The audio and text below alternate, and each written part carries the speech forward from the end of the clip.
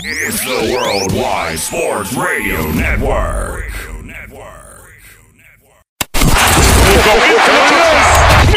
This is the MD's Fantasy Football Show with Dan Mader, giving you the X's and O's of all things fantasy on the Worldwide Sports Radio Network.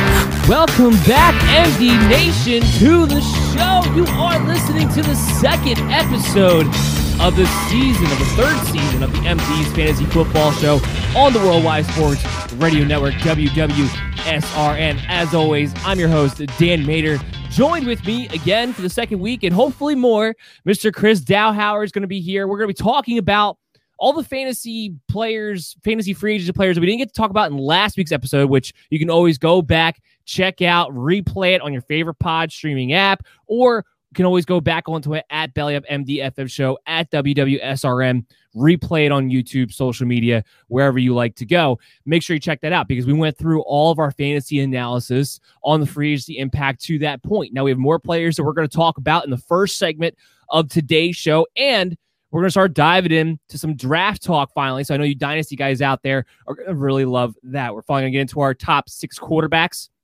for this particular episode. We'll get into more, of course, in-depth NFL draft prospects, where we think their fantasy analysis is going to be, what we think their football career is going to be as we get closer and closer to the draft, which, by the way, I want to start putting this out there now. We are going to be the hosts of the very first Belly Up Sports' MD's and BUFL's NFL draft coverage starting April 29th at 7:30. We're going to have a half-hour preview show and kick off the draft coverage. It's going to be 100% commercial-free streaming all throughout. We're going to have pick-by-pick betting analysis along with fantasy analysis and regular football analysis, a little bit of everything, and we're going to have up to 50 guests between April 29th, the first round, and April 30th. We'll be covering the second and third round as well. We're very excited for that. I'm very much looking forward to it. But for now, we have today's episode, which is going to be jam-packed and great for you guys out there. We're really going to be helping you, not just with your dynasty leagues, but what to expect with these moves moving forward. First and foremost, Chris, how are you doing today? And welcome on to the show.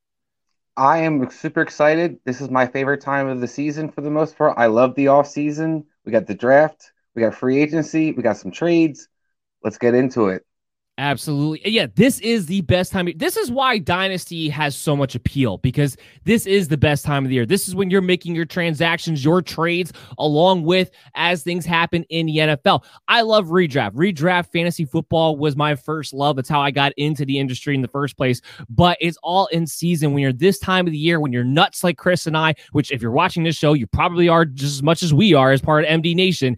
You love this time of year because you want to make those transactions, build your team, be the true GM that you could possibly be. So that's why this show's expanded. We used to be more focused on redraft. Now we do both. We give your expectations in both areas. So that's why we're excited to get into this show today. Before I do, though, I want to let you guys know this first segment is going to be brought to you by Manscaped. The NFL draft season is upon us, and it's possible that you might have Trevor Lawrence's haircut in your pants. That's a problem, and that's why our partners at Manscaped, the leaders in below-the-waist grooming, have partnered with us to make sure you don't gamble on shaving your balls the same way you like to gamble on football. For all of my draft geeks out there, we have an exclusive 20% off promo code using BellyUpFantasy at Manscaped.com. That's 20% off and free shipping. Their performance package comes with the new and improved Lawnmower 3.0 Weed Whacker, nose and ear hair trimmer, performance boxer briefs, and a travel bag for you to use when you're done quarantining, and some other liquid formulations like Crop Preserver and Crop Reviver to really help you guys out. So get 20% off and free shipping at Manscaped.com when you use the promo code BellyUpFantasy to help you guys out this NFL draft season.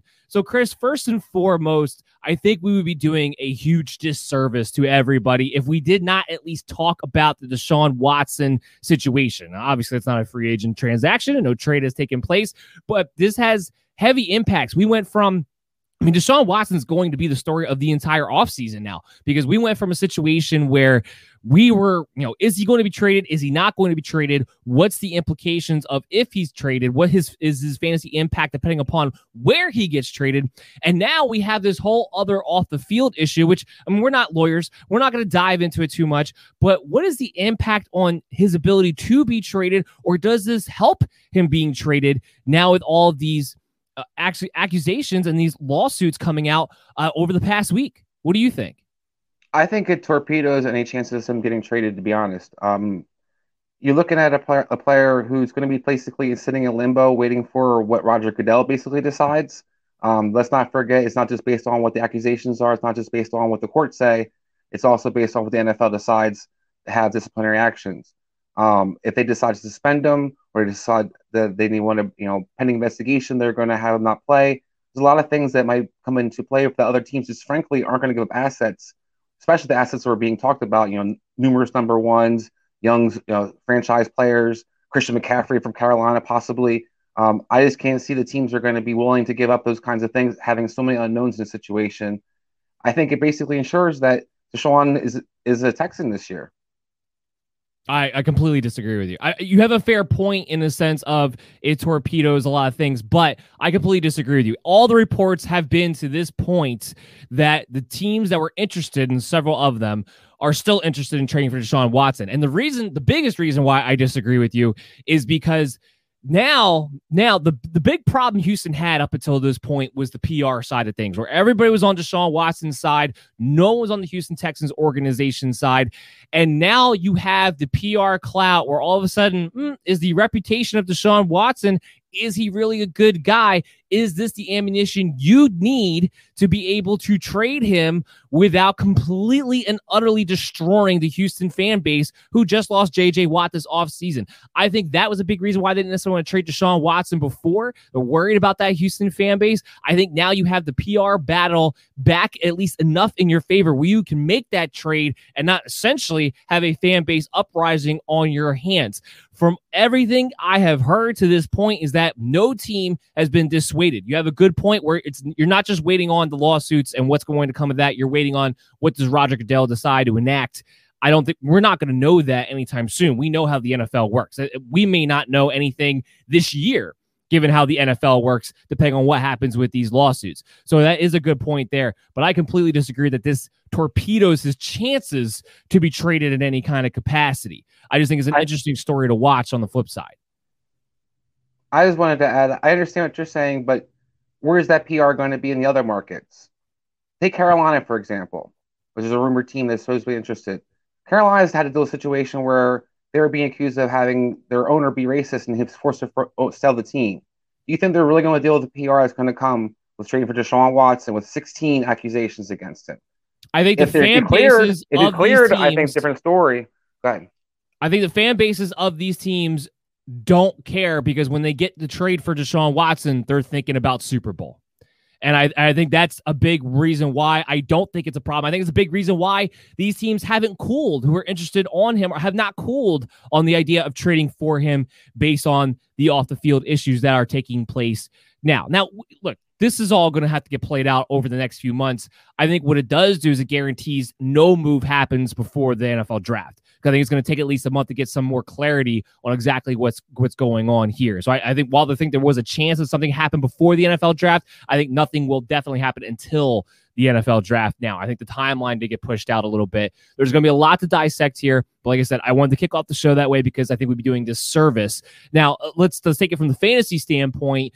If you're a dynasty owner, what do you do with Deshaun Watson? Are you trying to trade him to a team who still wants him, or are you not? And I'll just give you my take. Is very, very simple. No, if you have Deshaun Watson in dynasty, you're not trading him because right now you would not be getting the value you would have a month ago. You're not going to get the same value back because everybody's going to be looking to you, like you point out with Roger Goodell, exactly what's going to happen, how many games he's going to play, how's this whole thing going to play out. I'm not trying to trade him away.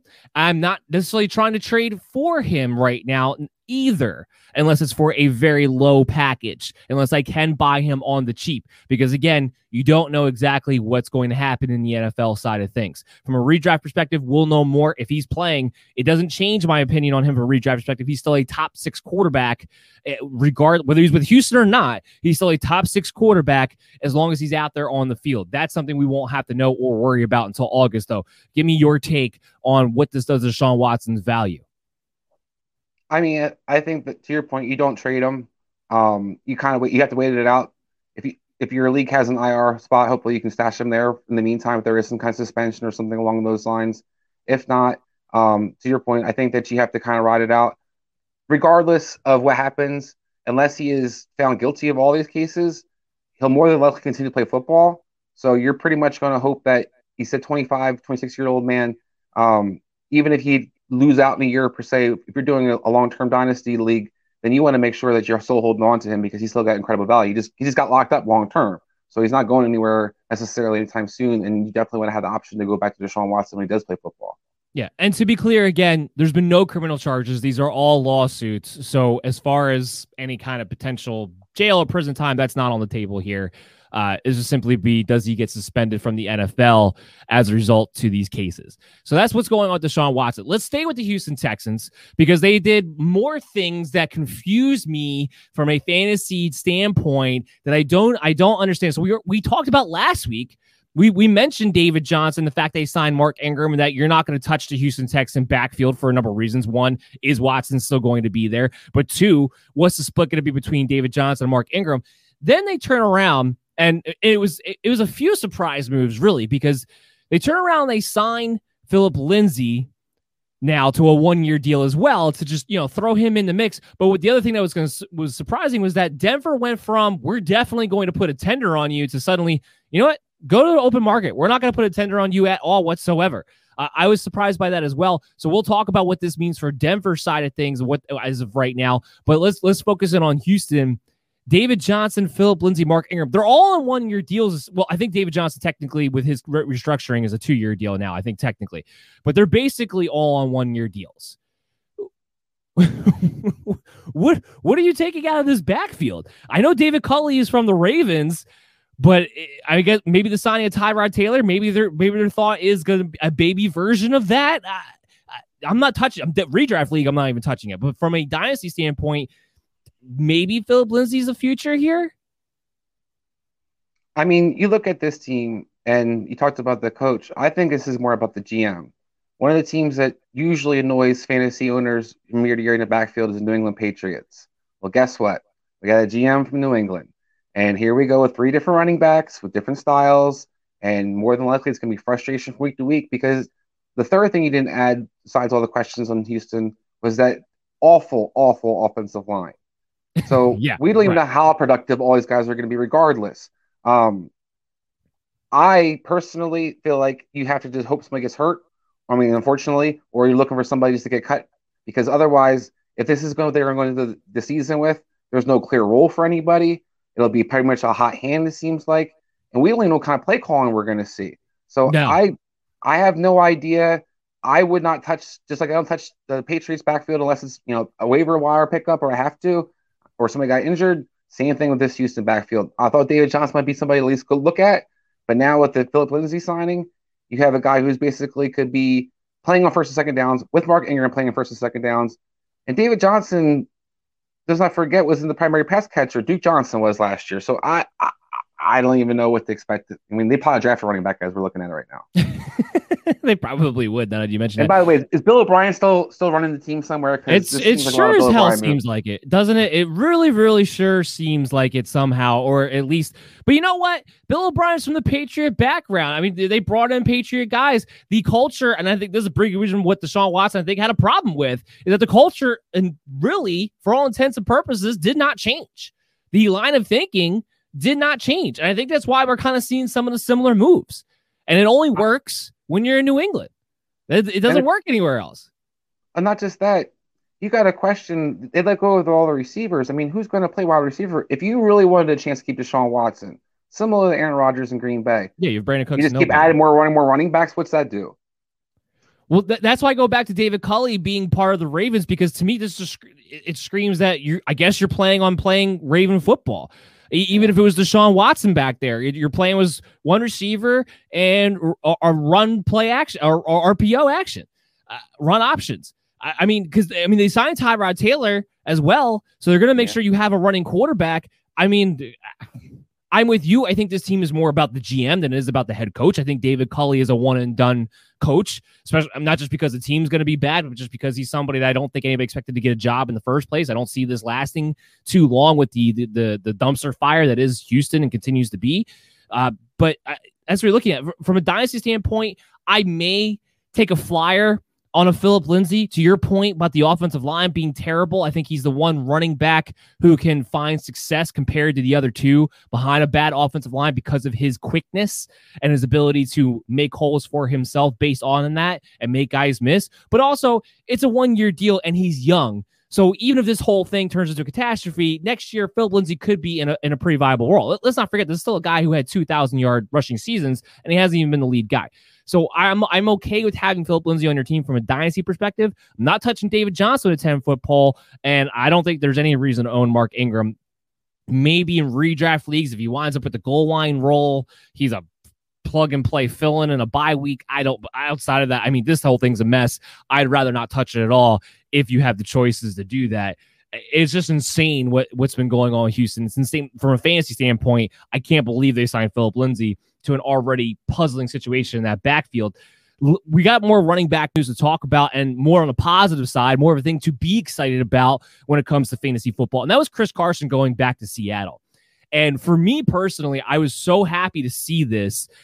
For a main reason was after they made the trade with the Raiders to get Gabe Jackson, now all of a sudden you actually have a run blocker, a girth guy, a guy who can clog the middle, a guy he can run behind up the middle, which is what Chris Carson's best at, is using his power run, running between the tackles. Now you might actually get a push. You put Gabe Jackson, you put Dwayne Brown on the same side, you're going to have the entire left side of that line he's going to be able to run through. And we've seen it in the past where if you just have that one guard and one tackle on one side of the line, even if the other side of your line is crap, just having that one side of the line anchored down, running backs, especially with Chris Carson's type of skill set, seem to do very well. They seem to find running lanes. They seem to go for over 4.5 yards per carry. And if their big thing is that they want to get back to running the ball, they give Chris Carson a 2-year contract, come back. I think Rashad Penny is a nothing. I think he's nothing at all whatsoever. I love this for Carson from a fantasy standpoint. He's very much going to be on my high-end RB2 lookout, and depending on his ADP, he's somebody I think that consistently falls through the cracks. I think you're going to be able to get him at a great value.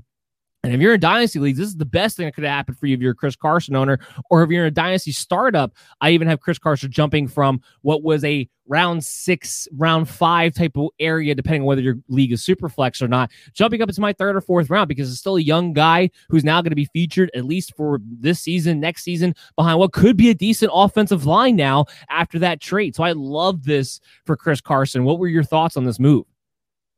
I mean, I think it was a great move by Seattle. I think it's going to pay off. It's going to be interesting to see how he transitions into the different kind of style offense that they're going to look to run. They brought in Sean Walton from the Rams, and he'll be more of a West Coast system. I think that one of the things that Carson showed and what made fantasy fans happy last year was he caught the ball a lot. I don't see that really go away. Nope. And I think that he's the kind of running back, in my opinion, that can fit pretty much any system. He's got good vision. He hits the hole well. He has good cuts. So I think downhill runner. Yeah, and I think that whether or not he's in a West Coast more offense or a more power scheme, I think either way he's going to be successful. The key for Chris Carson always has been, does he stay healthy? To me, that's the only thing that matters. Even if he splits time with Penny, he splits time with other running backs the last couple of years, Carson usually still eats. It's just whether or not he stays healthy. If he stays healthy, to your point, I think he could be a steal. It's not somebody that I go too high on because I'm always have the injury concerns because of his running style, but he is somebody that quite often can have those blow-up games for you. And if he does stay healthy, when it gets cold, it's a great running back to have because you like those guys who can, break tackles like you're talking, the downhill runners, and those kind of backs who are going to be the guys who are being featured as the season kind of unwind or as it winds down. I think the big key, you said it right there, is that he's going to be He showed last year he can catch the ball. He's going to be in a system that's more built for running backs catching the ball. And we saw last year, half-point PPR leagues, 167 fantasy points, finishes the RB17, and he only had 681 yards on the ground, but he had 9 total touchdowns between rushing and receiving, just being able to be involved in that part of the game. And again, like I said, I think Rashad Penny's a nothing. Even if they try to work him in, Chris Carson's not only the better back, he's also the better pass catcher. So Chris Carson's, side note, sure. I can't wait to see DK Metcalf on some cutback blocks in that system. That's a good point too, because they are going to put some elements of the outside zone scheme list you would think they would, and have a guy like DK Metcalf out there. Yeah, you're going to open up some holes there on the outside. You're going to really spring some runs. That's an excellent point. Let's move into somebody who hasn't signed yet, James Conner. And the reason I want to talk about somebody who hasn't signed yet is because he's one of the last big names out there. Give me 2 different ones. What is James Conner's best situation that he could land in, and what would be the worst situation, or what's a situation you don't want to see him get into? Because the worst situation we could see, he goes signs in Houston too, and then they got 4 running backs. So what was the situation you wouldn't want to see him in? The best situation, until we hear what happens absolutely with Leonard Fournette, I think Tampa Bay would be the best situation for him. He's a decent pass catcher. He runs well. That system, Bruce Arians is familiar with him. I think that it's an easy transition to that offense. I think the place I wouldn't want to see him, that's a good question. I'd probably go with a team like the Broncos or a team like that, where I don't want to see him be a tandem back with somebody else. I'm getting a little tired of some of these guys not getting an opportunity to show their complete games because everybody's getting kind of pigeonholed. And I worry about like James Conner if he gets paired with like Melvin Gordon, or he gets paired up with we kind of Drake with Jacobs. If he gets in a pairing like that kind of situation, I'd be super concerned for him. Another good situation that wouldn't be a bad pairing that kind of we're going to talk about a little bit, but I wouldn't think he'd be bad in Atlanta. That's a fair point too. They just signed Mike Davis. We're going to talk about him in a minute. That's a fair point. Mine would be the best situation I actually believe for James Conner would be to go to the Jets. I think he would fit that 49er style of system. He'll have the opportunity. They just signed Tevin Coleman. I'm not worried about that. He'll have the opportunity to be the lead guy there. One of the few situations where a decent running back could be the lead guy. So, because this is the last chance James Conner has to show that he can actually be a 3-down bell cow back. If he doesn't go this year, it's not going to happen for him moving forward. And I do think James Conner's a lot better than what the industry out there really tends to think of him. I think he is. I think he's a guy who could do a little bit of everything. I'm not saying he's not a superstar. He's not a guy who's going to break a ton of big runs or anything like that, but he does everything very well. And I think he can show that if he's fed enough behind a team that actually can run the ball and has a somewhat of an offensive line. And I think the Jets would fit him well there. The place I don't want to see him go, I don't want to see him go to Arizona. I don't want to see him pair up with Chase Edmonds. I want Chase Edmonds to get his shot to eat, and I want James Conner to get his shot to eat. To your point, I don't want to see any more tandems. I wouldn't want to see him in Tampa Bay because even if Leonard Fournette doesn't go back there, it doesn't sound like Ronald Jones is going anywhere now. So I wouldn't even want to necessarily see him there. Let me throw one at you. How about Buffalo? How about Buffalo? Well, what I'll say is that I don't think that's a realistic situation. I think their signing of Matt Breida today kind of shows that they are content with going into the season with Devin Singletary and Zach Moss leading the way, and they're just going to kind of do depth behind that. And I think James Conner is a little too similar to a Devin Singletary and a Zach Moss, frankly, in my estimation, too. I don't think you get to be the lead guy. Last year, it didn't even look like they had an inclination to run the football anyway. They need to, but it didn't look like they had. So I actually wouldn't like him in Buffalo either. Used to that. He played in Pittsburgh. So. Yeah, true.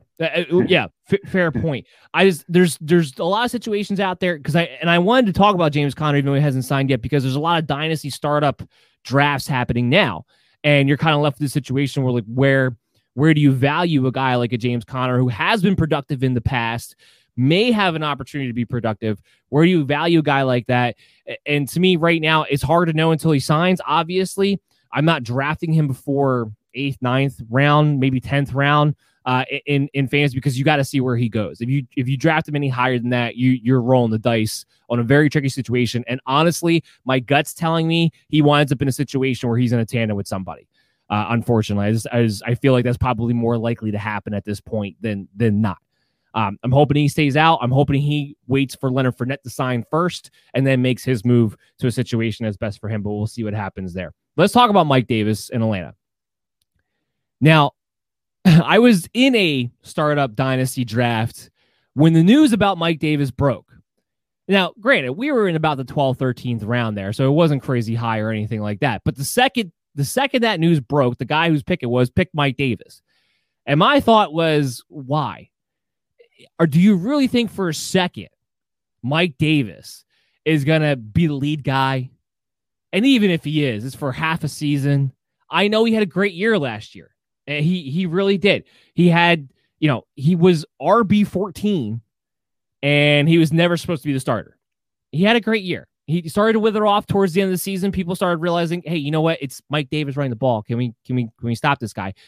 But the idea that Atlanta's not going to add somebody, and I don't know why that was even a thing for remotely a second, astounds me. Somebody else is going to be the lead guy. Mike Davis is not there to be the starter. He fits Arthur Smith, fine. He's going to be a backup. That's what he is. Ito Smith, Brian Hill, these are guys who are not going to be the ones either. They're going to draft somebody.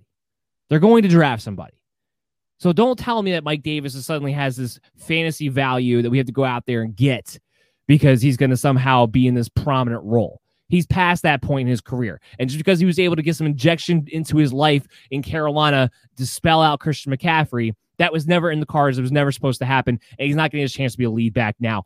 I mean, am I wrong? I think you can't even smell him in a dynasty league. To your point, the best you're hoping for is half a season. Maybe he has a good season. He won't be the starter there next year. Having said that, in redraft leagues, I think that you can maybe take a flyer depending on how the situation does unfold. If he's competing with a Brian Hill or Ito Smith going into the season, then it's a whole different story. So it'll be reasonably to see what Atlanta actually does or who they actually draft. But for dynasty purposes, absolutely. For dynasty, you're looking for somebody who has special talent that's going to be, sustained for a period of time. This is a guy who has spurts of good games. He's had spurts in Seattle. He had spurts in Chicago. He had spurts in Carolina. So that's why I said redraft, you might look at him, but you can't take him in a dynasty league, in my opinion, at all. It's Mike Davis. Don't get your recency bias blinders on and all of a sudden like, oh, maybe he's got a little bit more left in the tank. I see this with players all the time where all of a sudden these older players have been bouncing around. They have this great season out of nowhere, and all of a sudden everybody wants to ride those coattails going into next season. It never works the following year. So I'm not going to be touching him in redraft leagues. I'll say this to your point. Yeah, if it's Mike Davis and Ito Smith and Brian Hill, then maybe as a flyer, if you want to get through the beginning of the season with a flex play, fine. Yeah, there might be some value there. But what I'm saying is there's no chance Mike Davis is the lead starting back in Atlanta. There's no chance they're not adding somebody, whether it be through free agency or the draft. No chance. So let's stop it with the Mike Davis love just because he had a nice little stint there for Christian McCaffrey. We talked about Matt Breida, just kind of mentioning him, that he signed, just in case you guys didn't know that. We can move into the wide receivers and talk about another guy that I think the best move for him was to go back to his former team, talking about T.Y. Hilton. The best move for him was to go back to the Colts. I think it was really the only place that he had a chance to be the number one receiver on the team again. And you're going back there with Carson Wentz, who doesn't have to close his eyes and pray to God that the ball gets there when he throws it deep. I'm telling you, Philip Rivers, it looked like he was playing backyard jackpot when every time he tried to throw the ball past 30, 40 yards. Just close my eyes and throw it in an area and hope it goes down and where I want it to go. No, you have Carson Wentz who can actually get you the ball down the field. So the deep play, which T.Y. Hilton needs, is essential for him to have his fantasy value. It's a big reason why T.Y. Hilton was one of my biggest busts of the year going into the season last year. I was telling everybody he wasn't going to be very good because Philip Rivers can't throw the ball down the field. He needs that big play as part of his repertoire, as part of his fantasy value. He gets that back now. And what I saw last year when I'm watching the games, and I watch them all because we have Game Pass, thank God. And when I go back and watch the tape on all of these games, the biggest thing I saw was that T.Y. Hilton's not done. He didn't strike me as a guy who lost a step. And this is saying as somebody who's never been a huge T.Y. Hilton fan, at least not from a fantasy perspective, because I always thought he's wildly inconsistent. But he didn't look like to me like he had lost much of a step. It looked like to me he had to adjust his game because his quarterback couldn't throw the ball down past 25 yards anymore. What is your thoughts on T.Y. Hilton returning to the Colts? I'm not over as excited as you seem to be. I think I would like to have seen him go to a situation where kind of a fresh start. The team I honestly wanted to see him on was Green Bay. I thought he'd be a perfect on the opposite side of Adams and open up. I think that his days of not, as a number one receiver are over. I do think he has lost a step to a degree. I think Ty is still going to be serviceable fantasy wise, but I think you saw the last couple of years he's not quite as explosive, and without the explosiveness, he's not that consistent. So I do have a little bit of fear. I like Carson Wentz as a quarterback. I do think that'll help. We saw Carson and Deshaun be on the same page quite often, so he could do a lot of things similar to Deshaun does. But I think Pittman's actually going to be the top receiver as the season progresses if they don't add somebody else as a tight end. I think tight end's going to be heavily featured, continue to be heavily featured in offense. We saw Carson Wentz in Philadelphia. He led through his tight ends. I like Ty signing. I mean, it's not a bad move, but it wasn't something I was super excited about for fantasy or for the NFL. I was excited about it because I think it helps Carson Wentz because you make sure he has a deep threat to go along with. I agree with you from a target perspective. If it's not from the start of the season, at some point during the season, Michael Pittman will probably be the number one targeted guy. I think Paris Campbell as the slot guy helps too because if you have him at the slot, that means T.Y. Hilton can stay on the outside, which I think he's more suited to do. Like you said, I'm not touting T.Y. Hilton. I'm not coming in here saying suddenly this makes T.Y. Hilton a wide receiver too. But I do think it makes him a wide receiver 3. I do think it makes him that consistent wide receiver 3 flex starter on a week-to-week basis and a guy in a situation that now that he can get his big play back can be back to that guy who might win you some weeks. Again, he's wildly inconsistent. And this is all about a guy that from an ADP standpoint, because he finished last year at wide receiver 40, I think you're going to be able to get him at a value. I think he's going to be a value to your lineup with where you're going to probably be able to draft him. And that's why I was kind of more excited. I get excited about guys I think you can get at value. And I think he's going to be one of those guys that I'm probably going to wind up talking about. We'll see what happens at tight end position. I agree with you, the targets and everything like that. But T.Y. Hilton's not a guy who needs a ton of targets. He just needs that big play to be there, and it will be there this season. So I was happy to see this move for him, for Carson Wentz, for the Colts offense in general. Another guy I want to talk about that has not signed is Antonio Brown. And this kind of been a little bit of a curious case. The last thing I heard on Antonio Brown from anybody was 2 weeks ago. And the thought process there was that he was definitely engaged with Tampa Bay in talks to come back. It hasn't actually happened yet. I'm still under the idea that he goes back to Tampa Bay. Antonio Brown, for me, because he was the most targeted receiver down the stretch, I think kind of gets overlooked. I think there's a real chance that Tampa Bay offense can play more to what they were at the end of the season rather than the inconsistency they were at the beginning of the year, which means I think Evans, Godwin, Brown can all eat. But I think Evans is more safe because of the touchdown that he clearly has, the red zone chemistry he clearly has with Tom Brady. Because once they got inside the 20, I mean, I'm looking at Evans first every single time before he checked off to anybody else. So I think you're safe there. I think the question is, Antonio Brown, he goes back to Tampa Bay. What happens with the target share there between him and what should be, hopefully be, a healthy Chris Godwin? And is there anywhere else that you would rather see him go? I mean, I think if he goes back to Tampa Bay, it definitely affects Godwin. Tom Brady historically likes to throw to his slot receivers, and I feel like Antonio Brown's at that point in his career where he pretty much is a slot receiver. So if he comes back, I think you're going to see Godwin on the outside much more. And I think that while he'll still have his big games, you're going to see, especially PPR purposes, you're going to see Antonio Brown be that key guy who's getting those 7-8 yard catches over and over and over again. Brady loves to have that guy across the middle, and that is his go-to safety valve. I think Mike Evans is definitely the top of the food chain. I think that's his Randy Moss per se in a way. I think they weren't even close to being on the same page last year. And we still saw, to your point, see Mike Evans just being targeted like crazy in the red zone. I think that's going to actually get better throughout between the 20s moving forward. So I do worry about Chris Godwin if they are to bring back Antonio Brown because you still have O.J. Howard there. You still have coming back. You still have Gronk there. It looks like they're going to probably try to add a pass-catching running back. I think that's a lot of mouths to feed. Now, where I'd like to see Antonio Brown end up, I think he'd be nice to see Tampa Bay. I'm all about running it back. I was a Chicago Bulls fan back in the day, so one more year, I'm always about bringing it back, run back Bay one more time. But I think where I'd like to see Antonio Brown would be a team like I thought that Indianapolis actually we're talking about T.Y. Hilton. I thought Antonio Brown would fit well there. I think they need somebody that Carson Wentz can kind of rely and look for to have that safety blanket. I think Paris Campbell is a speedy, quick guy. I don't know if he's necessarily there where you're a guy that you're looking for in that 3rd and 7 catch. I think they're kind of missing that veteran leadership in that receiving core. That's somewhere I kind of would have liked to see him maybe wind up. Now they brought T.Y. back. I'm not really sure I think the best fit for Antonio is, but I think that even a team that you might consider would be Kansas City. They got to replace Watkins. We're not really sure what's going to happen there. And I'm not a Robinson fan, and I think Antonio Brown could easily become that safety blanket for Patrick Mahomes, although he does check the ball down, as some people say. I think Kansas City is the top answer to have as far as what his best place for him to wind up is. And I do think it's real. Yeah, exactly. And I do think it's realistic. I do think that's a realistic situation, because if he's talking about going back to Tampa Bay, then he's not getting big time money. And you had Kansas City who wanted to bring back Sammy Watkins. They talked to guys like Corey Davis. They talked to guys like Kenny Galladay. So they still have some money they're able to swing around. So it's definitely within the realm of possibility. And yeah, that would be the best situation for anybody. And how this offseason is trending, you might see him wind up in Arizona. They're going for the all over 30 receiver core. That's a good point as well. Again, I'm still going to lean on the side of I believe he goes back to Tampa Bay before I believe he goes anywhere else, just because of where we've been left off with where his talks have been and what he's been and what him and Tom Brady's relationship seems to be.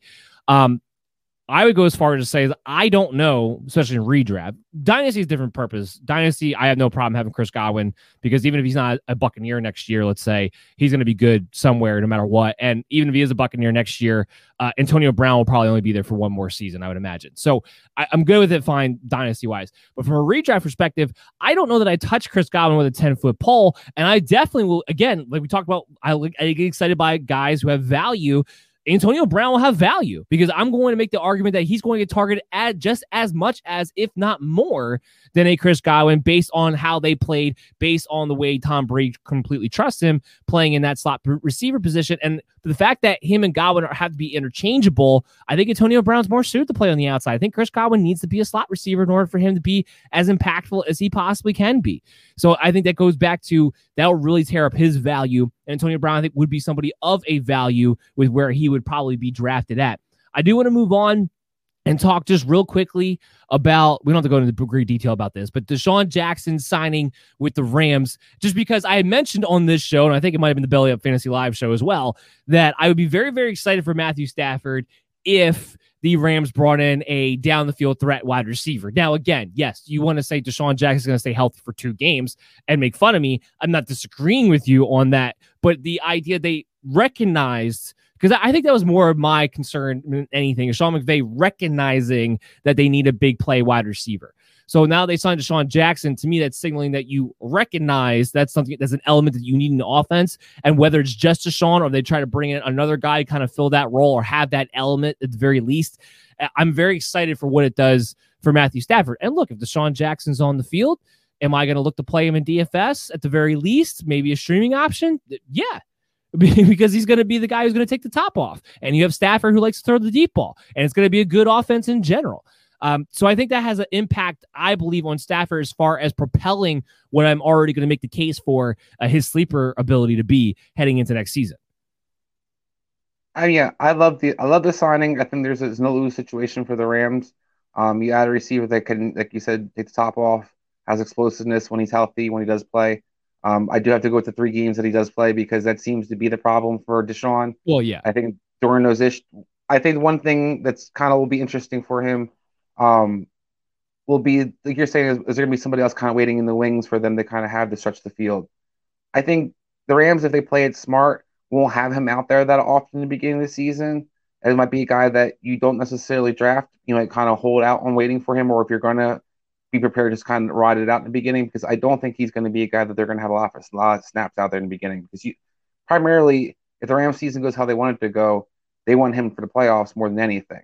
And for those 4 games, I wouldn't be surprised if Sean's kind of on a Kawhi Leonard, Paul George kind of, rest here, watch out, make sure keep you healthy for this playoff stretch. Because I don't think that he's going to be somebody that you can depend on for 17 games this year at all. No, not at all. Like I said, again, this is more of my excitement for Matthew Stafford and his sleeper potential than anything I'm excited about as far as DeSean Jackson, and just kind of looking from that standpoint of, okay, Sean McVay is recognizing he needs a big play threat receiver. And that just kind of gives me hope moving into the season and things I like to look at.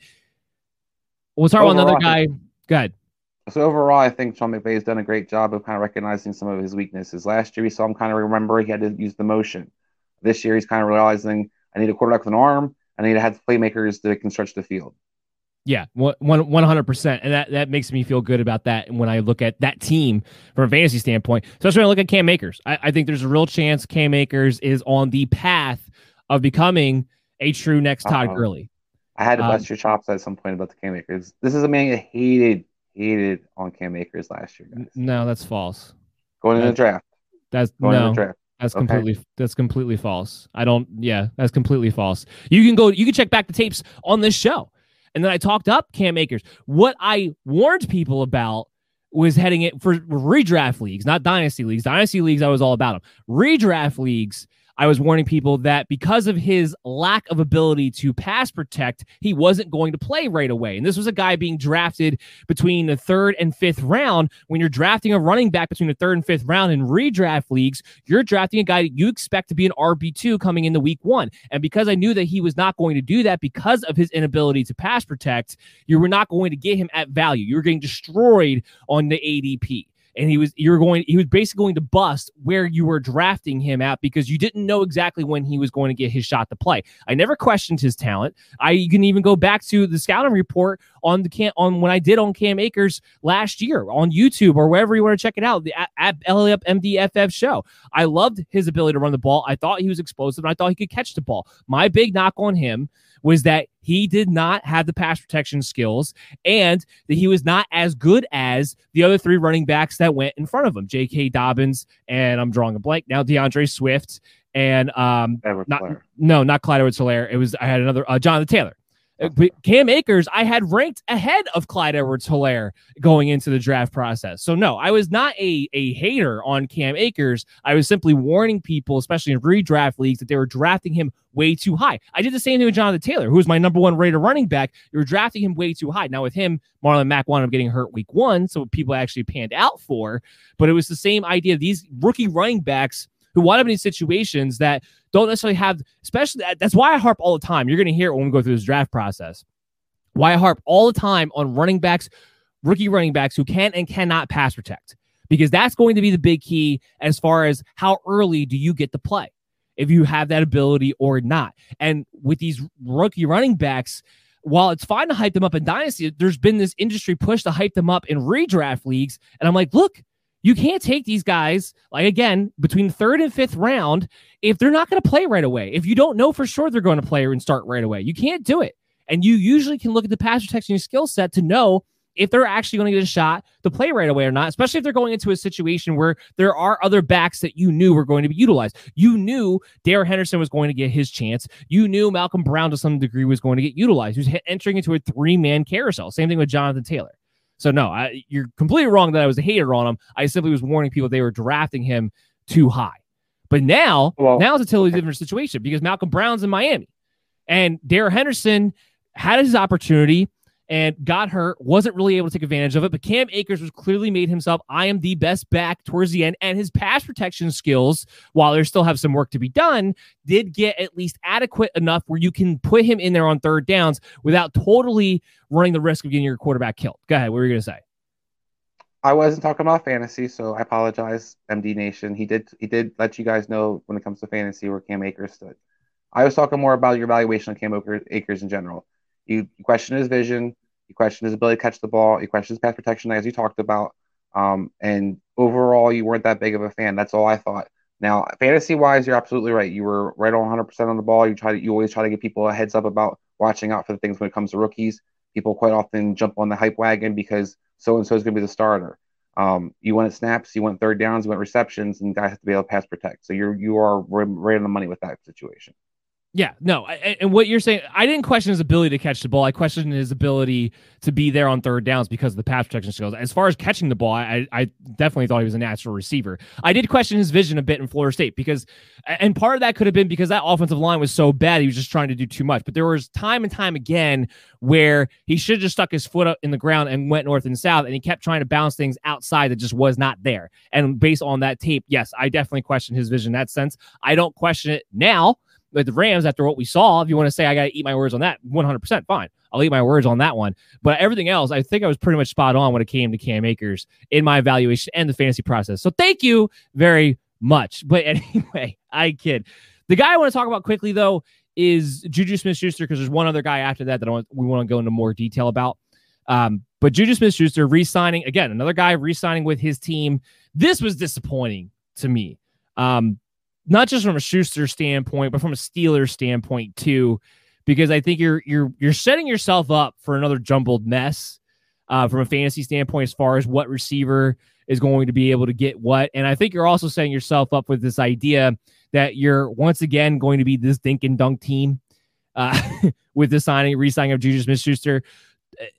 Everyone's, they're I want to get this right, because there's a lot of takes out there in the industry firing in a bunch of different directions. The one thing I want to put out there that this show, the MD's Fantasy Football Show for MD Nation, is going to set the record straight on is the idea that Ben Roethlisberger has a noodle arm and can't throw the ball past 10 yards. He didn't turn into Phillip Rivers. What you saw last year, and if you actually go back and watch the tape again, that's why I suggest everybody get Game Pass. Remind yourself, this is where recency bias really drives me nuts too. Remind yourself, what were the Steelers doing? What was Ben Roethlisberger doing in the beginning of the season? And then what happened after he hurt his knee? Because you got two different Ben Roethlisbergers there. It wasn't his arm went. He couldn't step into his throws anymore. Now that knee's healthy, I think his arm is just fine. Chase Claypool had no problem getting big plays earlier on in the season. They disappeared as the season wore on after he hurt his knee. Had no issue being able to do that. So this idea that Ben Roethlisberger turned into Phillip Rivers because of what he did towards the end of the season is a misnomer. Don't fall for that narrative, MD Nation. Again, as I always like to say, let someone else make that mistake. He can definitely get the ball down the field as long as that knee is healthy. So I want to make sure the record is set on that. Absolutely. I mean, the days of Big Ben having people hang on him and still throw the ball on the field are definitely over. Well, yeah. Having said that, I mean, to your point, he's making the throws. The first 8 games, Pittsburgh's on a roll. Their offense is starting to flow. And oh, by the way, they ran the ball. And then all of a sudden they go shotgun, and they were basically a 3 and 4 yard dink and dunk offense after that, because they were trying to get rid of the ball quickly, so Ben didn't get any hits, and they were trying to not move him around because he couldn't move. So they had him in shotgun and pistol every play, and yet they weren't even running the ball at all. I think part of that was too because it was hard for him to actually hand off somewhat. So is it hard for him to turn? Exactly. So I think everything you kind of pointed out, you can actually watch from the game after he injured to the next couple games. It's no coincidence that Pittsburgh's offense completely changes and that Ben Roethlisberger completely changes. Now for Juju, does it change for him? I don't know. I was extremely disappointed for everybody involved. I think Pittsburgh, you look at them, it's time for their young receivers to step up. You want to see Claypool, you want to see Deontay Johnson. You don't really need Juju anymore in that offense. And then for Juju's purpose, I think since we've seen Antonio Brown kind of move on, we had that 1 year where is he number 1, is he number 2, to is he prominent anymore? I mean, the man was averaging, 7-8 yards a catch. Now, I understand the offense, like we talked about, changed, but he just doesn't look like he has any kind of explosiveness really left in him. I would have liked to have seen him try to get his career kind of back on track, so to speak. I don't know if this is the move for him, because I don't see why Pittsburgh's going to actually feature him or use him that much. Yeah, I don't disagree with anything you're saying there. This is what makes Juju Smith-Schuster a confusing case, though. As disappointing as last year was, half-point PPR leagues, still 179 fantasy points, still finished as wide receiver 20, still had 125 targets, still had 97 receptions. The big key was, and the reason why he was able to finish as wide receiver 20 was because of the 9 touchdowns. That was the big key. And that was a big number for him, especially considering, where he's been at in the past. And then that was also a lot of his touchdowns coming earlier on the season when the offense was actually playing better, but also before Chase Claypool started becoming a real thing. And all those things kind of play into. So that's why Juju Smith-Schuster becomes such a curious case, I think, for a lot of people. Now, I think Deontay Johnson's number 1 targeted receiver on that team. I think he's the better receiver. I will say Schuster gets to play the slot again, which is where he needs to be in order to be somewhat productive. I do believe Pittsburgh throws the ball a lot again. Whenever Ben Roethlisberger has been healthy, their volume, especially towards the end of his career, has been high. So the volume will be there, especially talking about from a half-point PPR league, enough so where you at least have to consider him to be a high-end wide receiver 3. Now, I don't love the consistency of what we saw last year, but again, if Roethlisberger doesn't hurt his knee, then as much as Juju may not be the high-end wide receiver 2 that you drafted him to be, this year that you have to value him more as a low-end wide receiver 2, wide receiver 3. You will draft him more accordingly. And that's where I think ultimately I'm not going to get too bent out of shape at Schuster. I'm not going out of my way. He's not going to have the ceiling of a lot of other guys out there that I'm probably going to be looking at in that range. But there's a floor there because of the volume that comes with Ben and the Steelers right now and his role in there. And I think ultimately that's why he signed a 1-year deal, because he recognized that, and also an attempt to try to get paid next year. So it's all going to be about where his ADP winds up for me. There's a floor that comes with Juju Smith-Schuster, though, I believe. So I don't think he's totally fantasy useless, but he's frustrating because it's hard to evaluate him until you get closer to the season.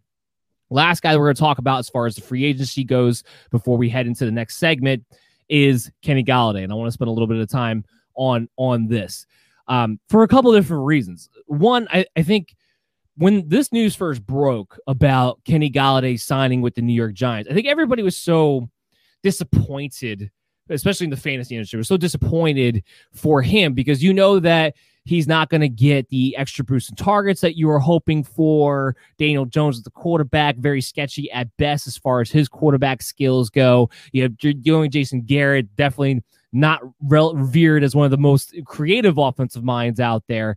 So I think people are so disappointed, myself included, about Kenny Golladay from a fantasy standpoint going to the Giants that you kind of lost track of what the Giants have in place now. Kenny Golladay, Darius Slayton, Sterling Shepard, those are 3 very good receivers. By the way, they all complement each other. Sterling Shepard gets to go back into the slot. Darius Slayton can be the big man play role on the other outside to Kenny Golladay. You have Evan Ingram still.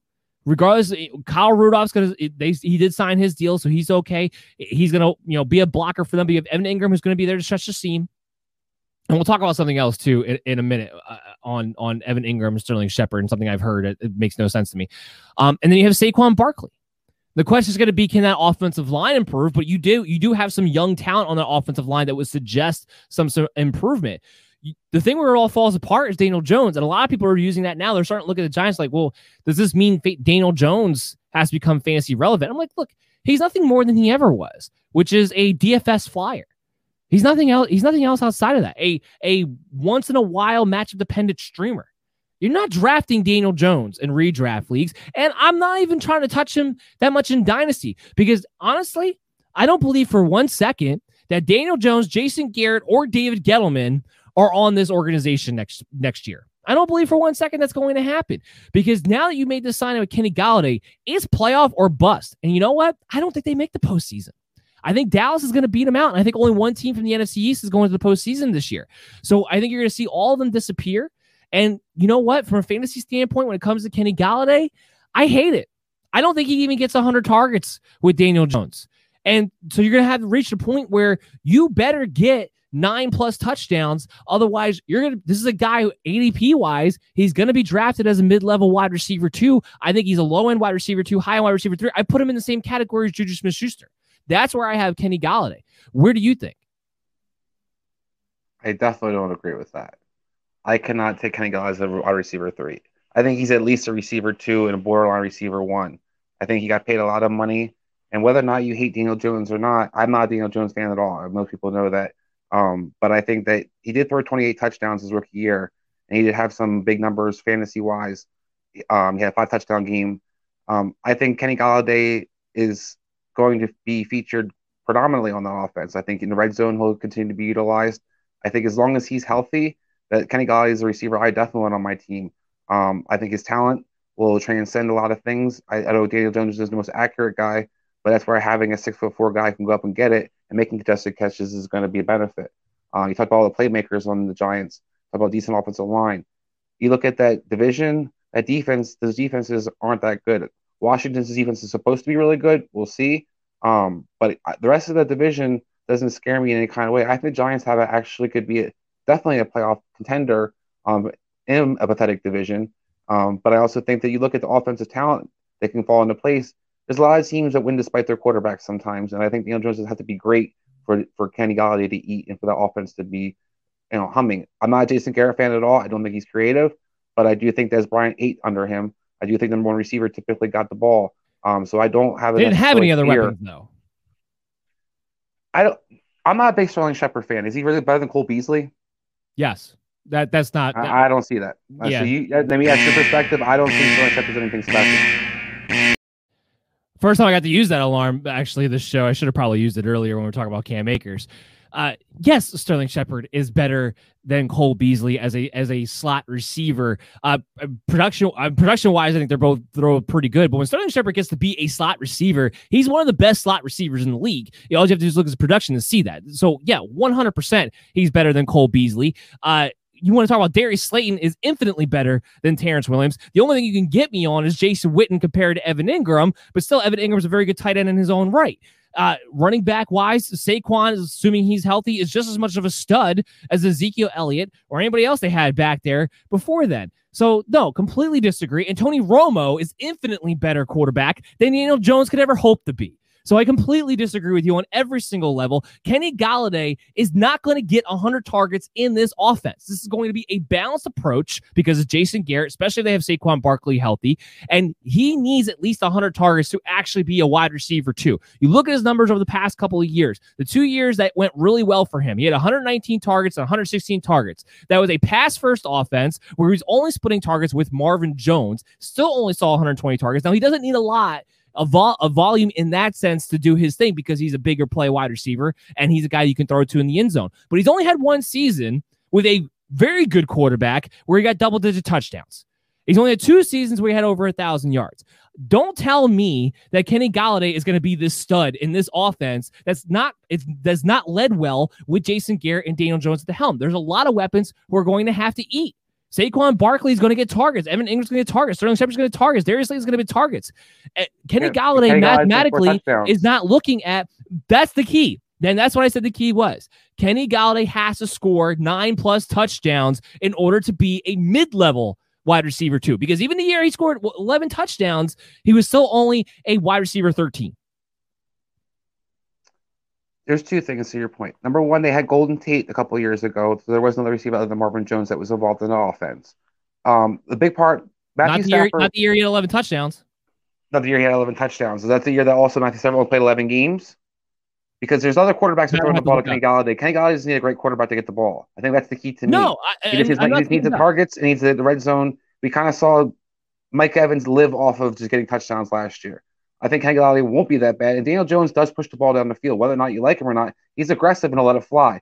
So I'll take my chance with Kenny Golladay of the 50-50 ball here and there because he'll throw quite a few of those up there. And I'll take my chances fantasy-wise, especially that he's going to come up and score some points for me.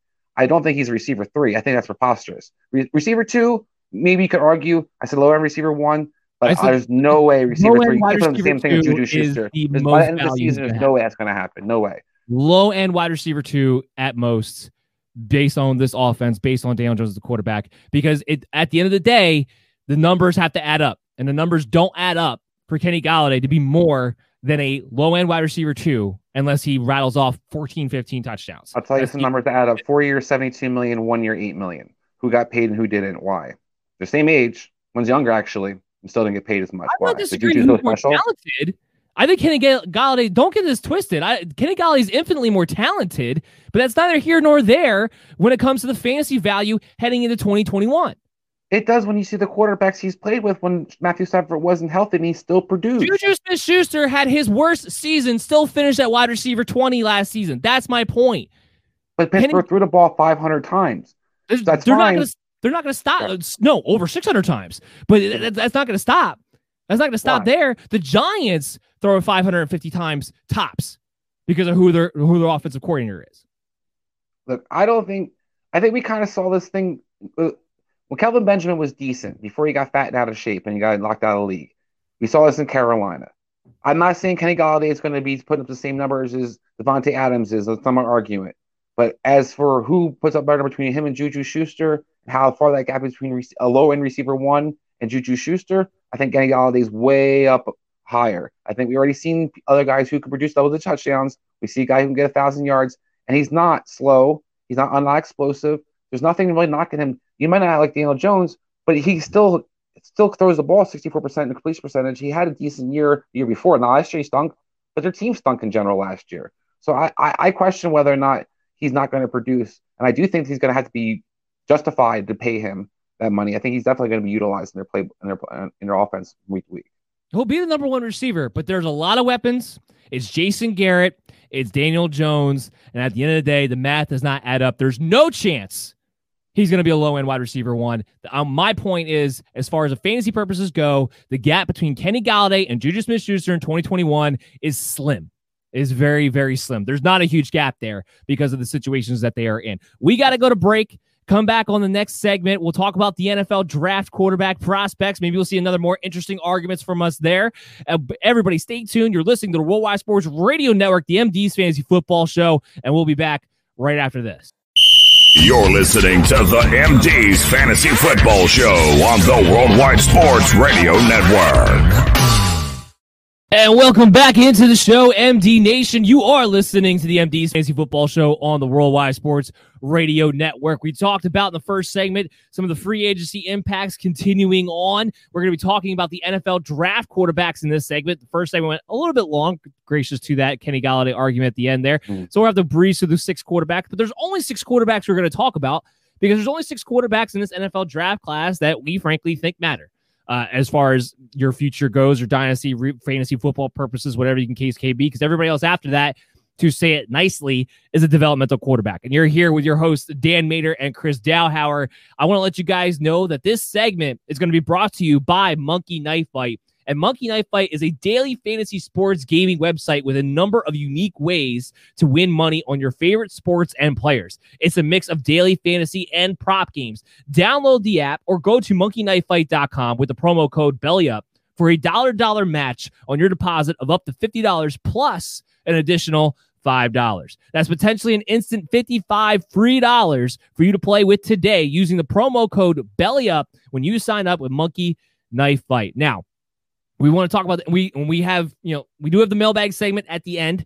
Ben's not, if you guys haven't noticed, Ben, our intern, is not with us recording live, but he did pre-record those questions for us. And if you ever want to get on the mailbag segment, or if you ever have a question in general fantasy purposes, you need help and you need Chris or I's advice or both, whatever the case may be, all you have to do is go to @BellyUpMDFF Show on social media, wherever it may be. We're available on a lot of different platforms out there. You can hit us up there and we will get back to you and select a few to actually be on the mailbag. And we encourage you guys to comment throughout the show as well. We'll get to you as we can.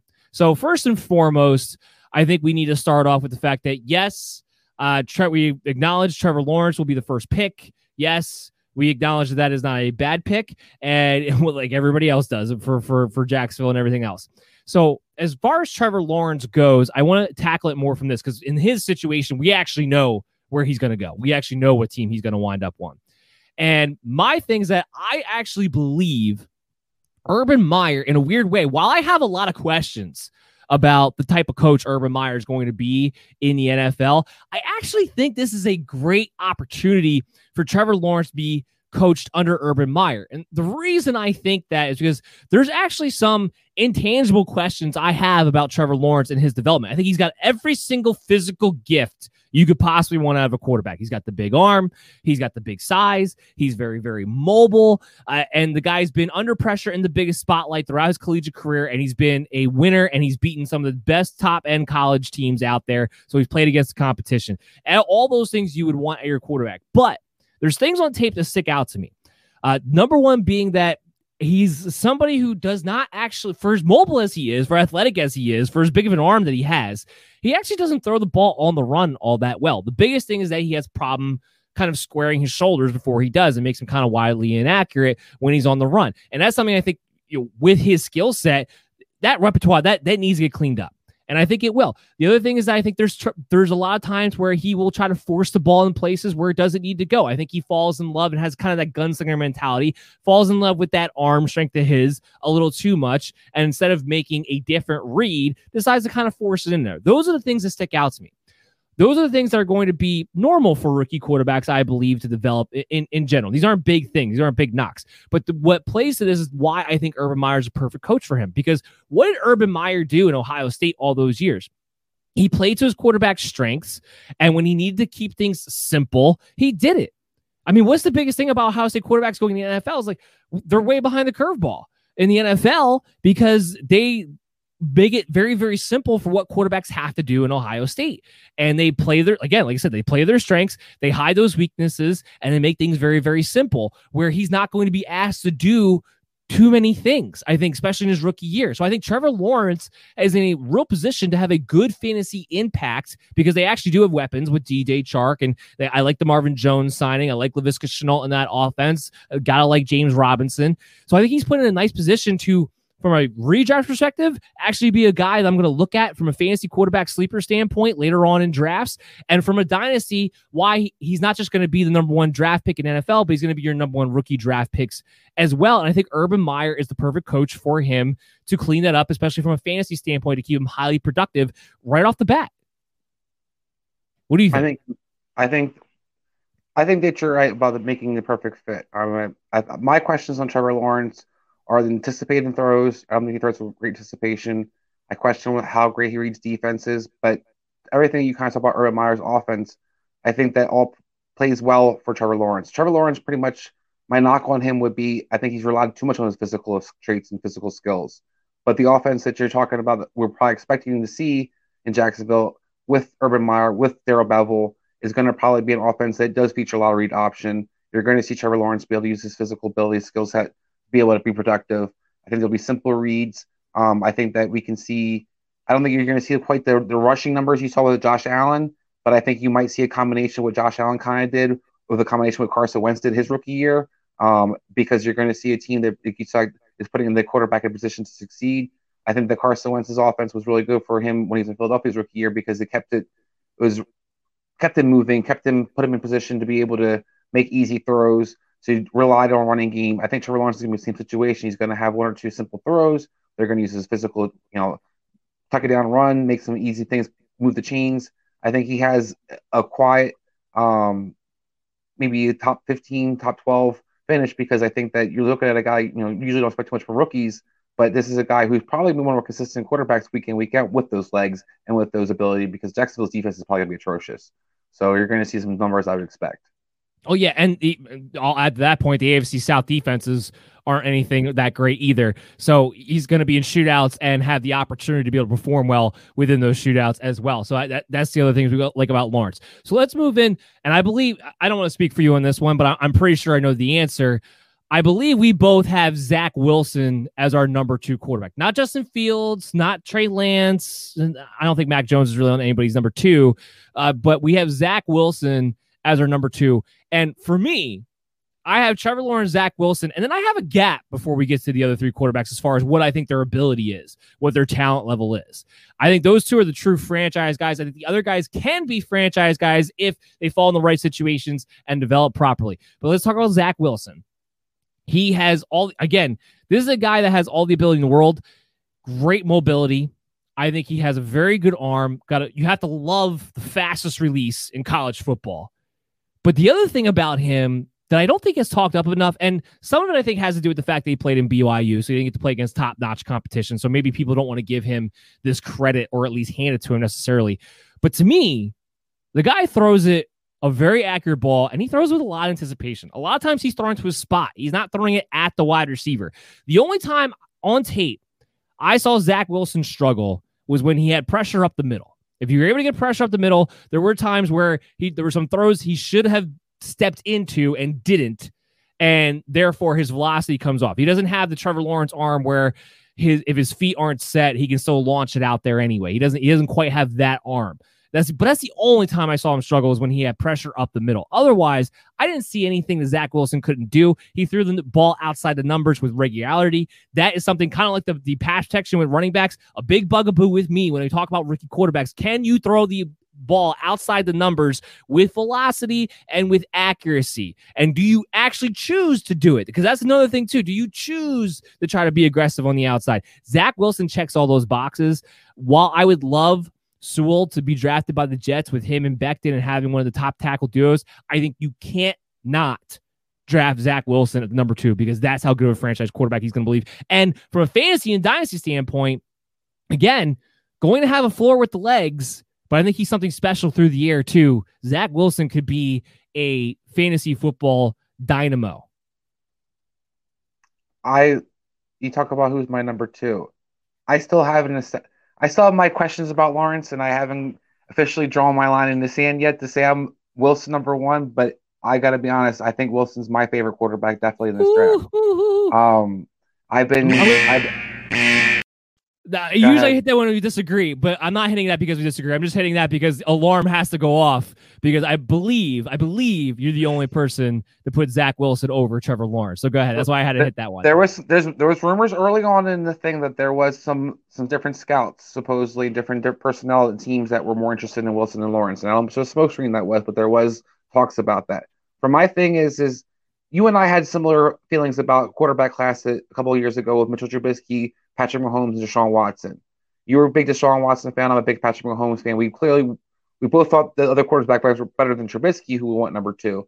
But we basically liked what we liked more so about each one. I look at Zach Wilson as a guy that he doesn't have quite the skill set that you see with Trevor Lawrence. He doesn't look quite the part. He's not 6'6". He's not 240. He does not run into 4.5. But the guy can ball.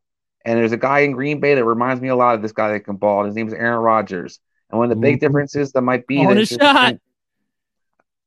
I think he might use his legs more than Aaron Rodgers does. I think that's going to be the key for fantasy for purposes, especially early in his career. You play him in the right offense. You talk about him in the Jets.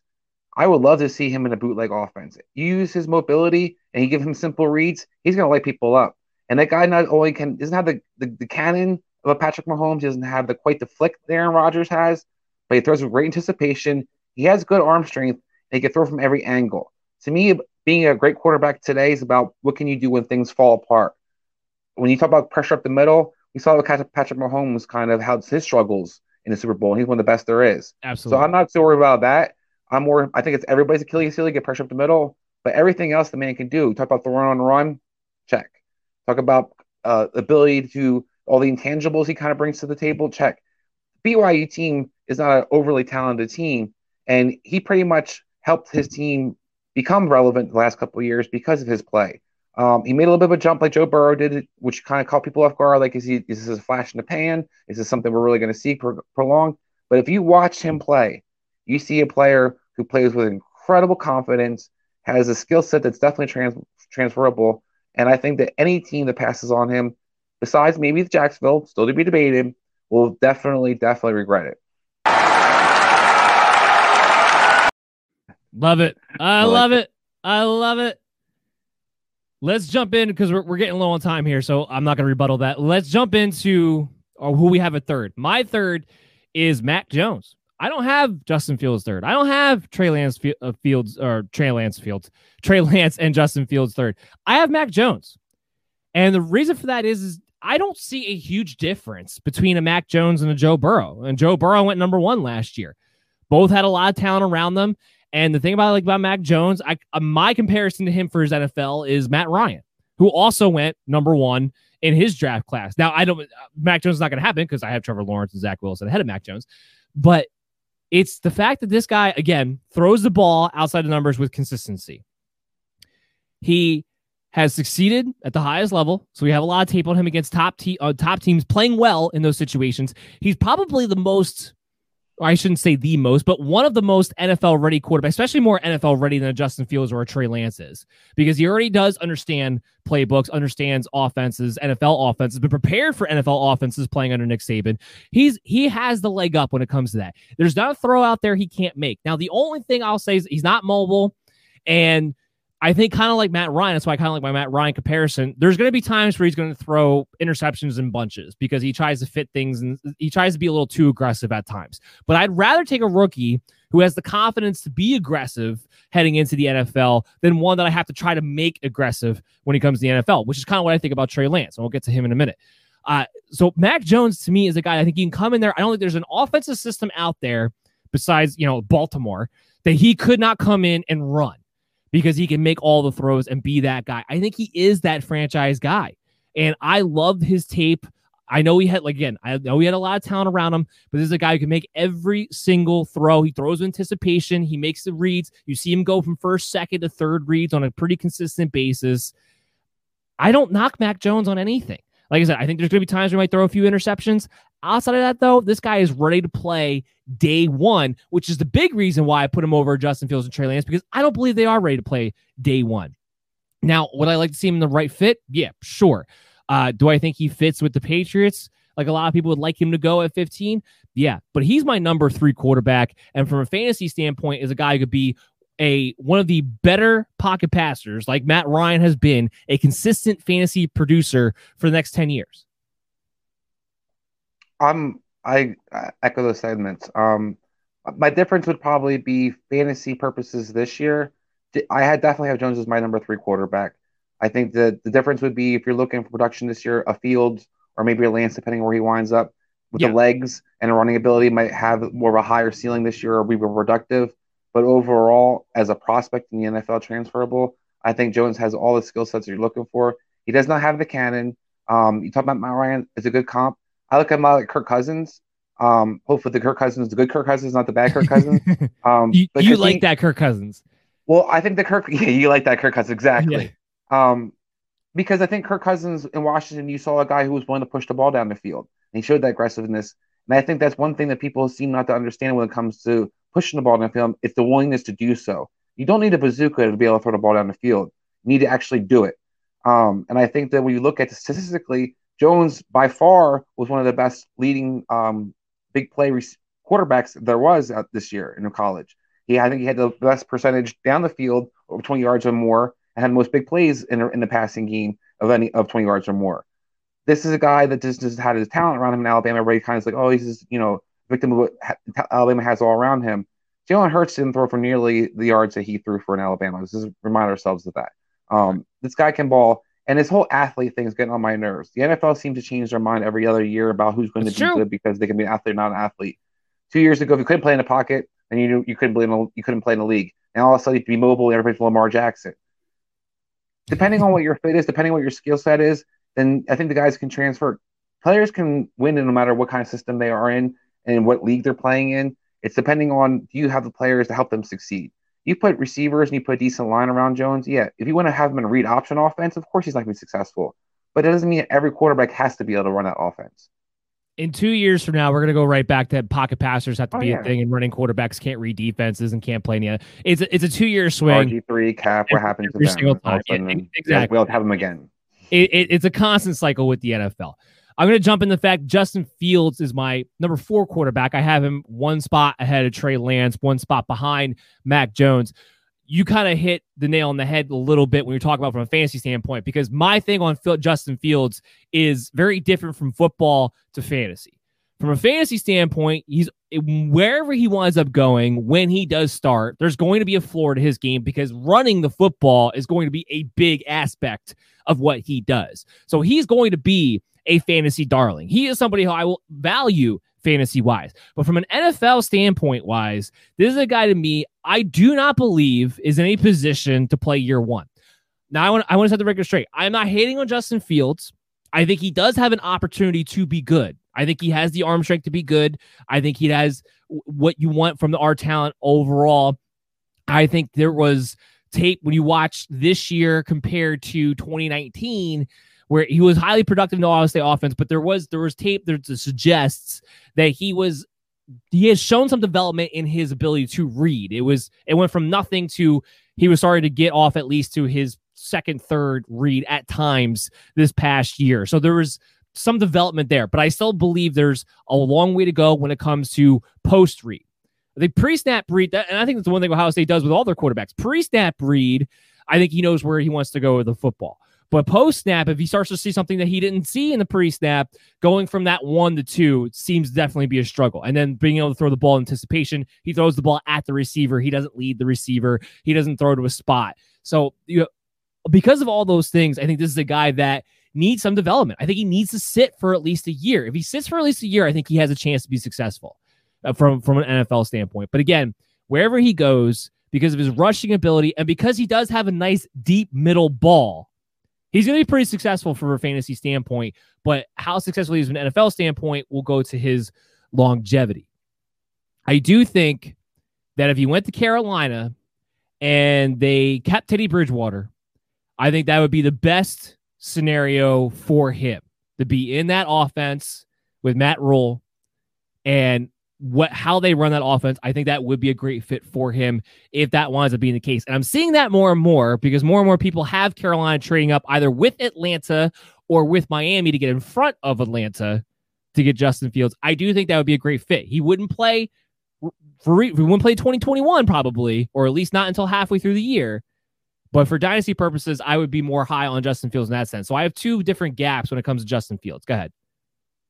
I agree with your sentiment about Justin Fields. I think that he is an NFL prospect and a possible NFL starter.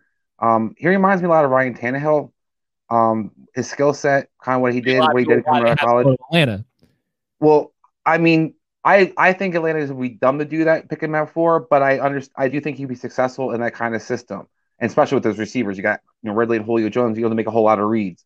But I do think for him, he does need to be somewhere where the offense is definitely simplified.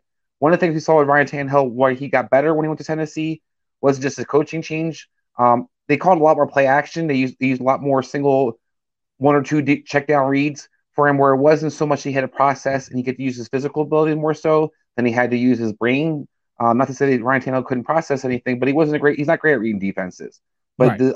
How they ran their offense was, we're going to take advantage of the fact that you throw a great ball behind, you can say like 15 to 20 yard throw in that middle, which we saw A.J. Brown eat off of. We see that deep, because then the linebackers jump down, safety drop down, that's open. Yep. So Justin Fields can be successful in that kind of offense in that system. I think I see his key for him is going to be where he winds up going.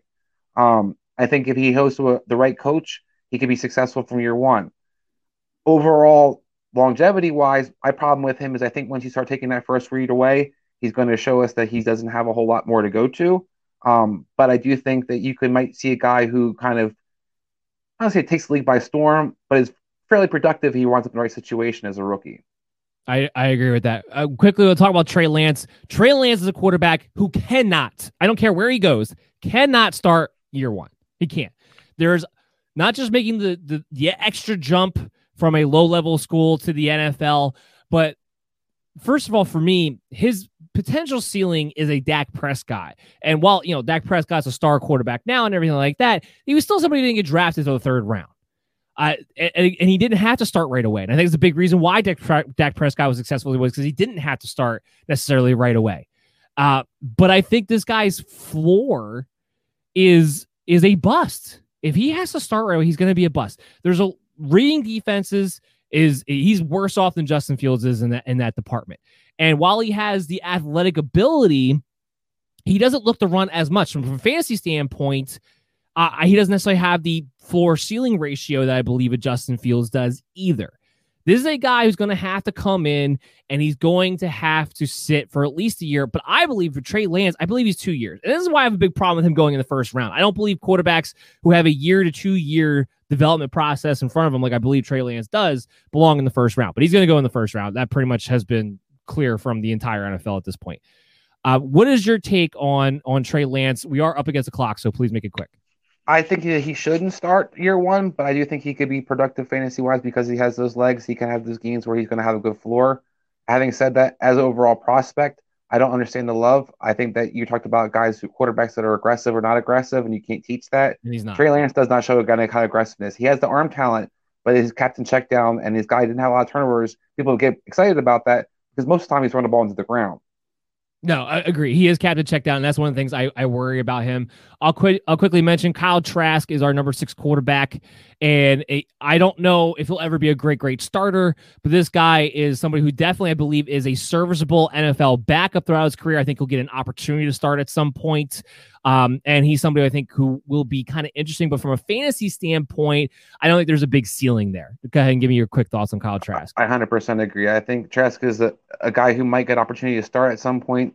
I don't know if he'll be a long-term starter, but I think he might get a chance to start at some point. But fantasy-wise, I just don't see the numbers or the production being there for him.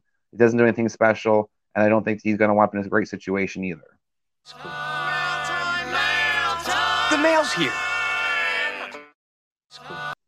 Okay, well, it is the mailbag segment. Now, Ben's not actually with us here presently, but he did take the time out to record a few questions from you guys, from MD Nation. Again, if you want to get on the mailbag segment, all you got to do, hit us up at BellyUpMDFF Show on any social media platform. We'll help you out. We'll answer your question, and we'll also pick out a few to be on the mailbag segment. So our first question from Ben. All right, our first mailbag question is from John, and it is, should I trade Mike Evans and Chase Edmonds for David Montgomery and a 2022 second round, third pick in that second round?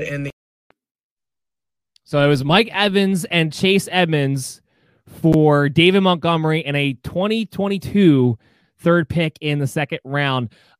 No, John, you should not make that deal.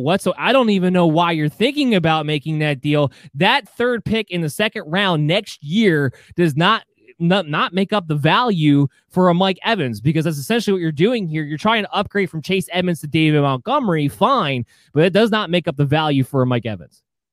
Yeah, and as long as Chase Edmonds doesn't have any competition really in the backfield right now, David Montgomery's got another partner in the backfield in Chicago. I would be super excited to pull that trigger. No, here's no.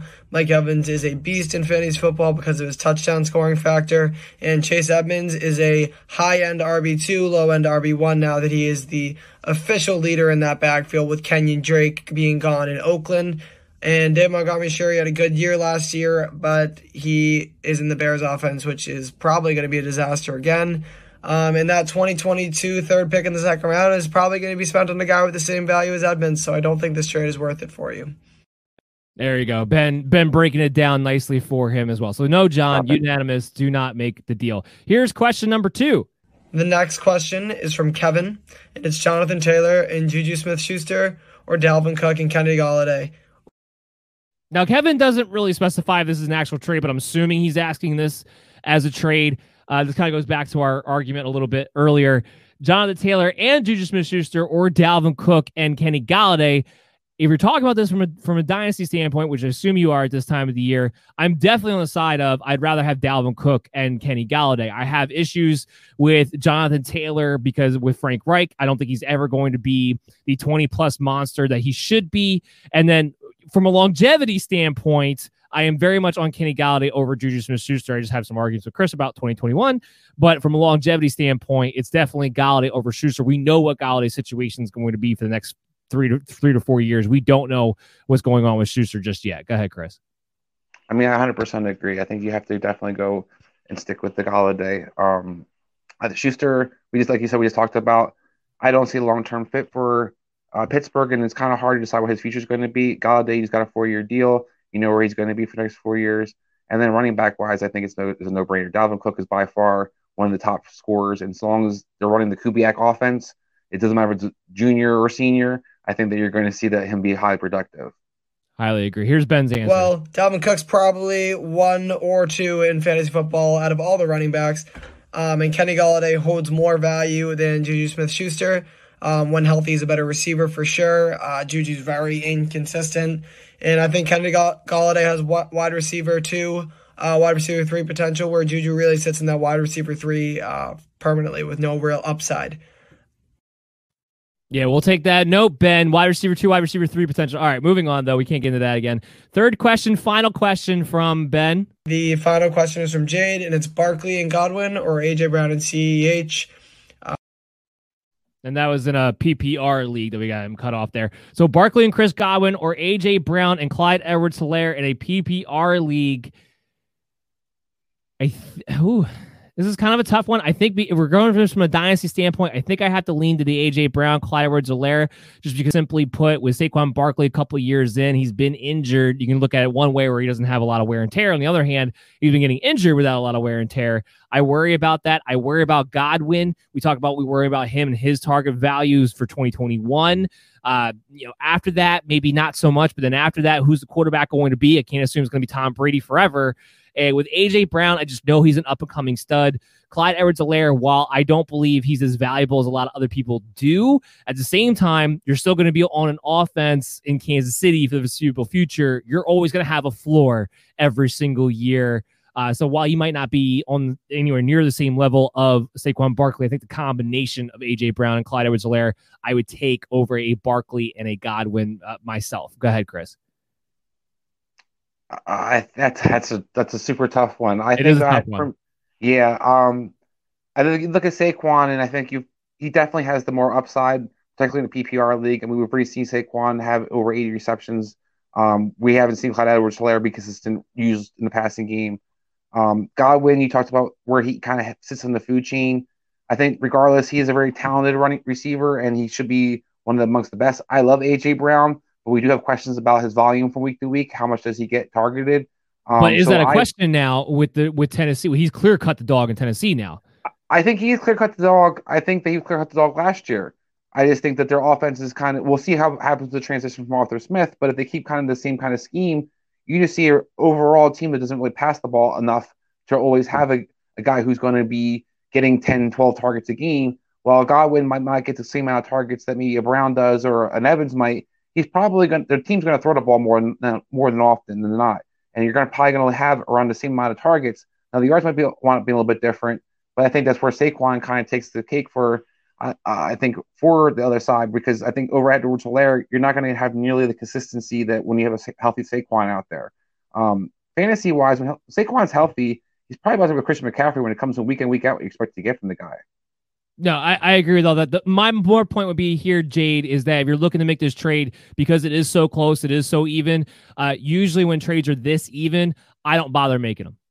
Because it doesn't really help you or hurt you in any kind of way, so I don't really bother making them. That's gonna do it for our show today, guys. I hope you guys all enjoyed it. We will be back next week, and I believe next week we're probably gonna be talking about all the running back draft prospects, and of course, if anything else happens in free agency, we'll add that in as well. So we'll be back. We'll be in full draft swing really starting next week. We'll be on Worldwide Sports Radio Network, like we always are, at WWSRN. Make sure you download the Worldwide Sports Radio Network app on Android or iOS at 11 a.m. to 12:30, like we are every single week. Hit us up on social media at BellyUpMDFF Show. Please subscribe to YouTube, and this show is always available to you after it airs live on your favorite pod app, iHeartRadio, Google Play, Stitcher, Spotify, wherever you like to go.